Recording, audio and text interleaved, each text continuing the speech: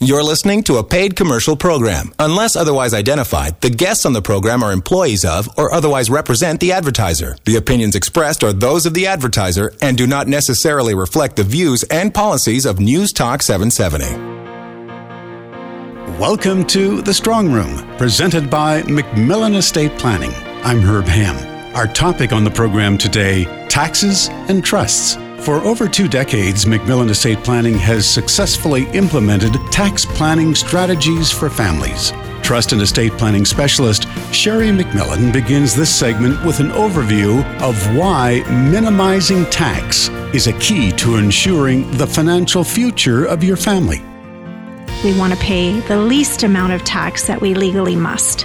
And one of the things to think about is Canada Revenue Agency, the IRS, they don't let us retroactively change our mind about how we strategized last year and fix it up at the end of the year. Alternatively, we need to be designing in that way proactively so that effectively we can file in accordance with what has actually happened. It's a new area really because of the baby boom shifting into retirement, and what has always happened historically is when we were in our working careers, we were just provided our T-slip by our employer. If we were self-employed, we controlled it through our corporation. And so there wasn't a lot of proactivity that we could conjure up to find a solution to minimize our annual taxation. So what has happened, though, is as we are coming into retirement shifts, many of us are looking at receiving pensions, we're receiving our RIF programs or RSP drawdowns, we're receiving rental revenue, maybe some business income. And so we have a combination today in modern society of income levels. It's not just one source of income anymore. And so how do you control it, and what do you use first, and which sequential order so you get the most value out of your estate through the retirement phases of life? If you use one asset out of order, you could actually give up a substantial taxation that you really didn't even owe. And so this is why families need to look at this as a proactive approach, because we don't work really diligently to create an estate to not get the optimal benefit from that estate in our retirement. Many of us have built a very nice career for ourselves and we enjoy what we do. We have a society today of people selecting what they love to do, not just going to work anymore. And because of that, what we're seeing is a change. And we're not seeing a shutdown in retirement like our parents' group, where we just utterly stop working. Instead, what we're seeing in a more common approach is that people that love what they're doing are continuing, maybe on a slower basis, maybe part-time. Some people are going full out into quite late decades of life. And so that changes the old pattern of I've shut down my revenue stream from employment or from my business, and now I'm going to just only draw my pension. And so that should be a very good tax strategy in principle. But what's happening is that's not the reality of many of us today. In modern society, we're continuing to work and do what we love. And so we're still getting the paycheck, and yet we do have Canada Pension Planning started, old age security starting. In some cases, for my clients that are beyond 71, they have a RIF program that must come to them. Some people have defined contribution programs and pensions that started, and they were forced to take early retirement. So we have all these combinations of income. The other one that's a common source of income for many families in modern times is rental revenue that is happening from some of their recreational properties that they've bought, or potentially some rental properties they have. And again, that's another pool of wealth. So there are strategies, however, to help you sequentially spend certain values first in retirement and defer others until later retirement when you don't have such high income being created. And what you want to do is you want to get the most value from every dollar that you receive in that retirement pool. And so there's techniques like, as strange as it is, even though you're past the age of 65, what's wrong with contributing to an RSP and continuing to do that to minimize your taxation so that you do receive other benefits that go along with it? The insights of the founder and president of MacMillan Estate Planning, Sheri MacMillan. This is the October 1st edition of The Strong Room on News Talk 770. And Sheri continues by noting that minimizing tax should be an important consideration for snowbirds, because there are 2 ways in which an asset base can be taxed. It can be taxed on an annual basis as we're going through life each calendar year. And then, of course, it can be taxed in the year of death when we pass on. That's the second tier of tax that we have.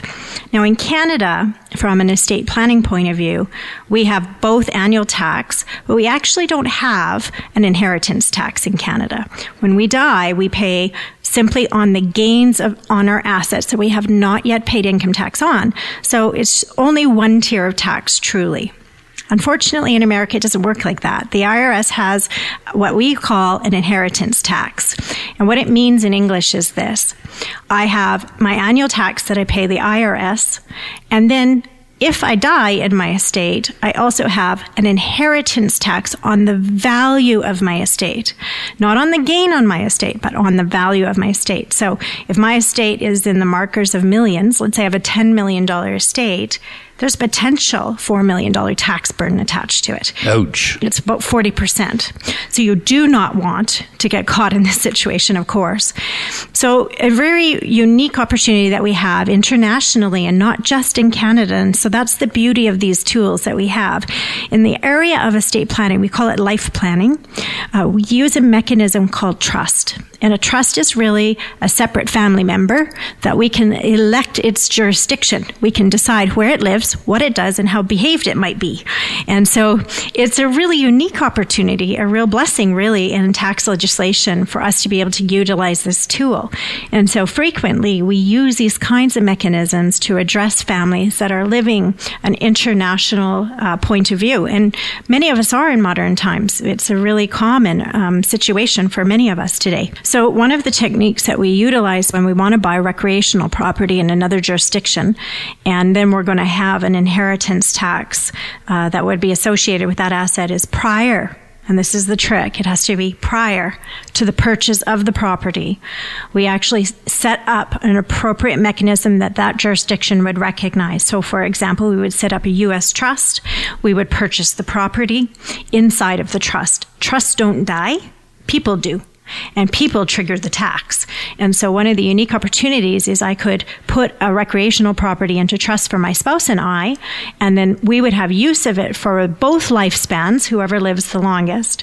And then when we transfer it to the next generation, it wouldn't be until they actually literally sell it and then actually have the capital, of course, to pay the tax associated with the property's growth. And so it's a much more protective way for us to still enjoy a warm climate in our winter months, but not to give up value out of our estates unnecessarily. Now, interestingly enough, this is another real need for many of us as families because a lot of our children don't remain in the jurisdiction they were born. So I don't know when we're thinking out loud, but if you think about all your cohorts, how many of their children actually reside, within a few blocks like it used to be in the good old days? Most of the time, our children become very successful. If they don't move across, particularly across Canada, for example, to Ontario or Vancouver, sometimes they move into the United States. Many people are now traveling abroad and living in areas with oil and working abroad. I mean, it's not uncommon to hear about a family where two children have gone to Australia and only one is here. So this causes a different tax regime in your estate design because wherever your child resides is where we have to contend with how they inherit. And each place and each jurisdiction has a different tax regime on how your children and grandchildren may inherit. So one of the more challenging areas in the world, of course, is America because they have inheritance tax. So if I want to leave a $5 million estate to my successful engineer son who lives down there, I all of a sudden have to think about, well, will I lose half of it before I give it to the children and grandchildren? Or is there a way in which I can plan so that they keep it? Really, to me, families that have an international situation where they have assets internationally or children internationally, the best thing they can do for their spouse, their children, their grandchildren is actually build a plan. It's the cheapest way to minimize their income tax that they're going to be facing as a family unit. You cannot be reactive in these kinds of situations. If you don't have a plan designed, a life plan like we always talk about, a plan to address those assets, a plan to pay whatever minimal tax that we can create for you in the estate design, then we will lose assets and we will lose valuable assets that have sentiment in the family. And we call it losing significance, but it's legitimately the case is we don't work our whole life to create a farm operation. We don't work our whole life to all of a sudden have the recreational property in the last couple of decades of life and then to lose it to income tax.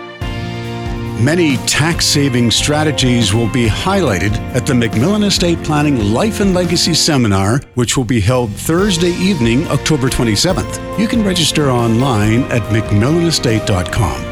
When we come back after this short break, Sheri MacMillan talks about the powerful benefits of trust planning. This is The Strong Room.